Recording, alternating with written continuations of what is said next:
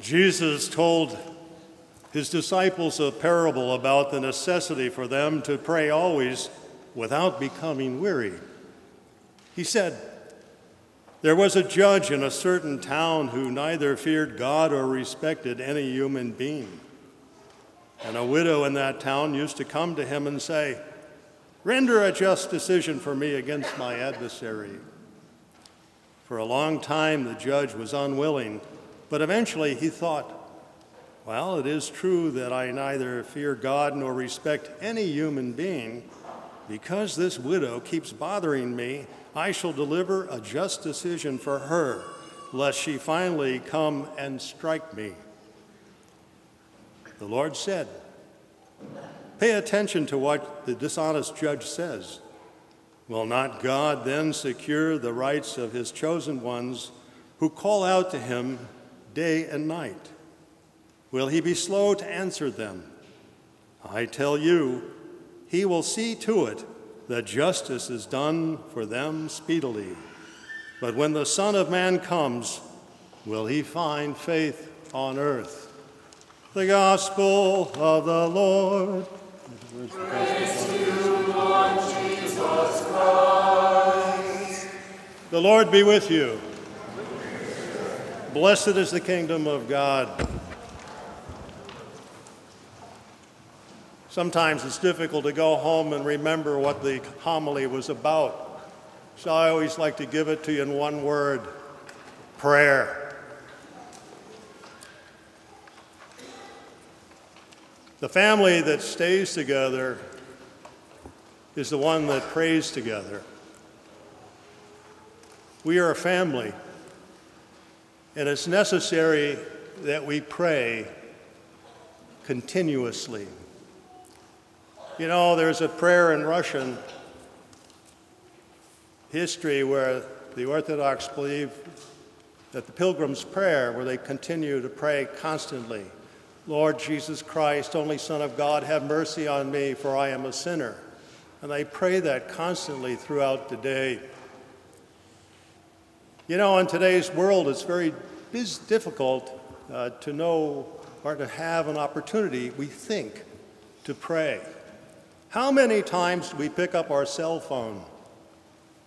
They say the average child does over maybe 100 times, maybe 180 times. Maybe an average adult looks at it maybe 60 or 50 times. Who knows? Every time we look at that cell phone, I'm going to ask you to remember to make a prayer to God. Because when you look into that cell phone, and it's, in a sense, it's a mirror of who you are. Is it not true that we say about our children, you kind of know who they are by their friends? And don't people know us, who we are, by our friends? Doesn't that tell us something about who we should spend time with? Is it not important that we spend time with God? I kind of think it is. But you know, we live in kind of a strange world right now. There are those who say there is no God. And there are those who say we don't need God. You know, we come from a time in an era where things have been abundant. It's easy. There's not that much suffering, where we really begin to wonder and ask, why? Why is there so much suffering in this world? You know, I want to tell you, there is Satan. If you don't believe so, he's very happy to think that you don't know and to know that you don't know. And those who do know that there's Satan, then sometimes we don't pay any attention. Now, those in our society today that profess that there's a dystopia, in other words, the world we live in is totally dysfunctional, that the world's going to come to an end, the seas are going to rise and the skies are going to fall like bricks, and there are too many people on the earth. You know, that's fear talk. That's not Satan. That's Satan talking. That's not our Lord who is speaking to us. We need to have confidence in our prayer. We need to pray for those things that we need to do. You know, we live in a time when there is what is called in partibus infidelium. In other words, those who lack faith. we must have faith. We must teach our children to pray at home. If we don't teach our children to pray at home, others will teach them something else. They will not know how much our Heavenly Father loves them. Is it not true that our Lord Jesus Christ spoke the word and created all that there is? It is true. And is it not true that our Heavenly Father, who loves us enough to create us, likes to be reminded that we remember that He's here? Isn't it true that we need to pray at home, but also we need to come together as a community, as a family, to pray together? Now let's examine a little bit of what we're hearing in today's scriptures. There's 4 parts. First, in Exodus, we have Amalek, who is waging war against the Hebrews. Those are the ones that have passed through the water, right? The children of Isaac. And then we have Aaron and Hur holding up Moses' arms and his staff because he's too tired. This represents praying without ceasing, beginning to realize that it's important to continue to pray for what we need, and that our Lord is not going to leave us in the desert destroyed. The Hebrews have not come to the promised land, but they need to get there, and there are many obstacles in front of them. Moses, in a sense, represents a future Christ, kind of a cruciform of him on the cross, like we see our Savior on the cross here today. He's holding up the community.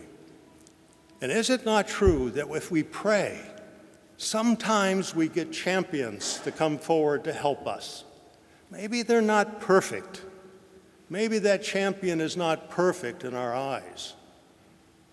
But throughout history, there were the judges who came, and they were champions for the cause, and they answered the prayers. Who knows what our prayers will bring? But if we're not praying for good, then nothing will come that is good. The church gives us everything we need. It gives us traditions to understand who we are, and those things that represent how to be who we're supposed to be. We have the magisterium of the church that keeps us on track, and we have the scriptures, and that's what's here. So in Exodus, our Lord is telling us it's time to pray when there's trouble, right? And in the Psalms, our help is from the Lord who made heaven and earth. Okay, does this earth belong to Satan, as some believe? That is not true. We are inherent in the earth as stewards, children of God. It is our responsibility to take care of it. So therefore, if God has told us to go out and proclaim the gospel and to be abundant, He's not going to leave us with desolation. He's not going to leave us in fear. In the letter of Timothy, it's really quite brilliant. Now, he's telling us what good it is that prayer brings. He says if we're faithful to the gospel, then we'll know how to pray. There's useful things in prayer. But the gospel tells us that in our prayers, not only can we ask for something, and if not, the Holy Spirit somehow will translate it to God so He knows that we're there and we need Him and that we love Him and we're thinking of Him, but also for refutation. In other words, to correct people, telling them what is right. And we can be confident if we know our gospel and we teach it from one generation to the next, because every generation has to be taught. It's not something. There's a willingness in our heart and a desire to find God, but it just doesn't happen without seeking God and us teaching our children and taking the time to kneel down by their bed and to pray at the table and to pray in public and to not worry about what anyone else thinks about that. Worry about what God thinks, because we want to conform our lives to His gospel. We want to open our hearts to the Holy Spirit to allow it to come into our hearts. So reread the letter of Timothy today And we'll know that sometimes even to do these things, it might be painful and inconvenient. But the truth will be told about the living and the dead. It is not our objectives as parents, husbands and wives, to get our spouses and our children to heaven. If it is not, something's wrong. We really don't believe. I mean, there was someone saying the other day that 70% of us don't believe the real presence of our Lord. Body, blood, soul, and divinity present before us in the Eucharist. Where is that other church going? When fathers don't bring their children to church and the mother is left to do it, maybe 20 or 25, 28% of those folks end up coming back to church. And when people don't get married in the church, only 24 or 5% of us do now. What can we expect those families to look like? Have we forgotten what God made and who we are? I think not. Let's look at Luke, the gospel. I've had the pleasure of being a judge. I guess it's not a pleasure, but the displeasure of being a judge, also a defense attorney and a prosecutor. And I know that when a mother or a widow comes to the court and she prays for her son or daughter who has been the worst example of humanity you could possibly expect, her prayers are most important.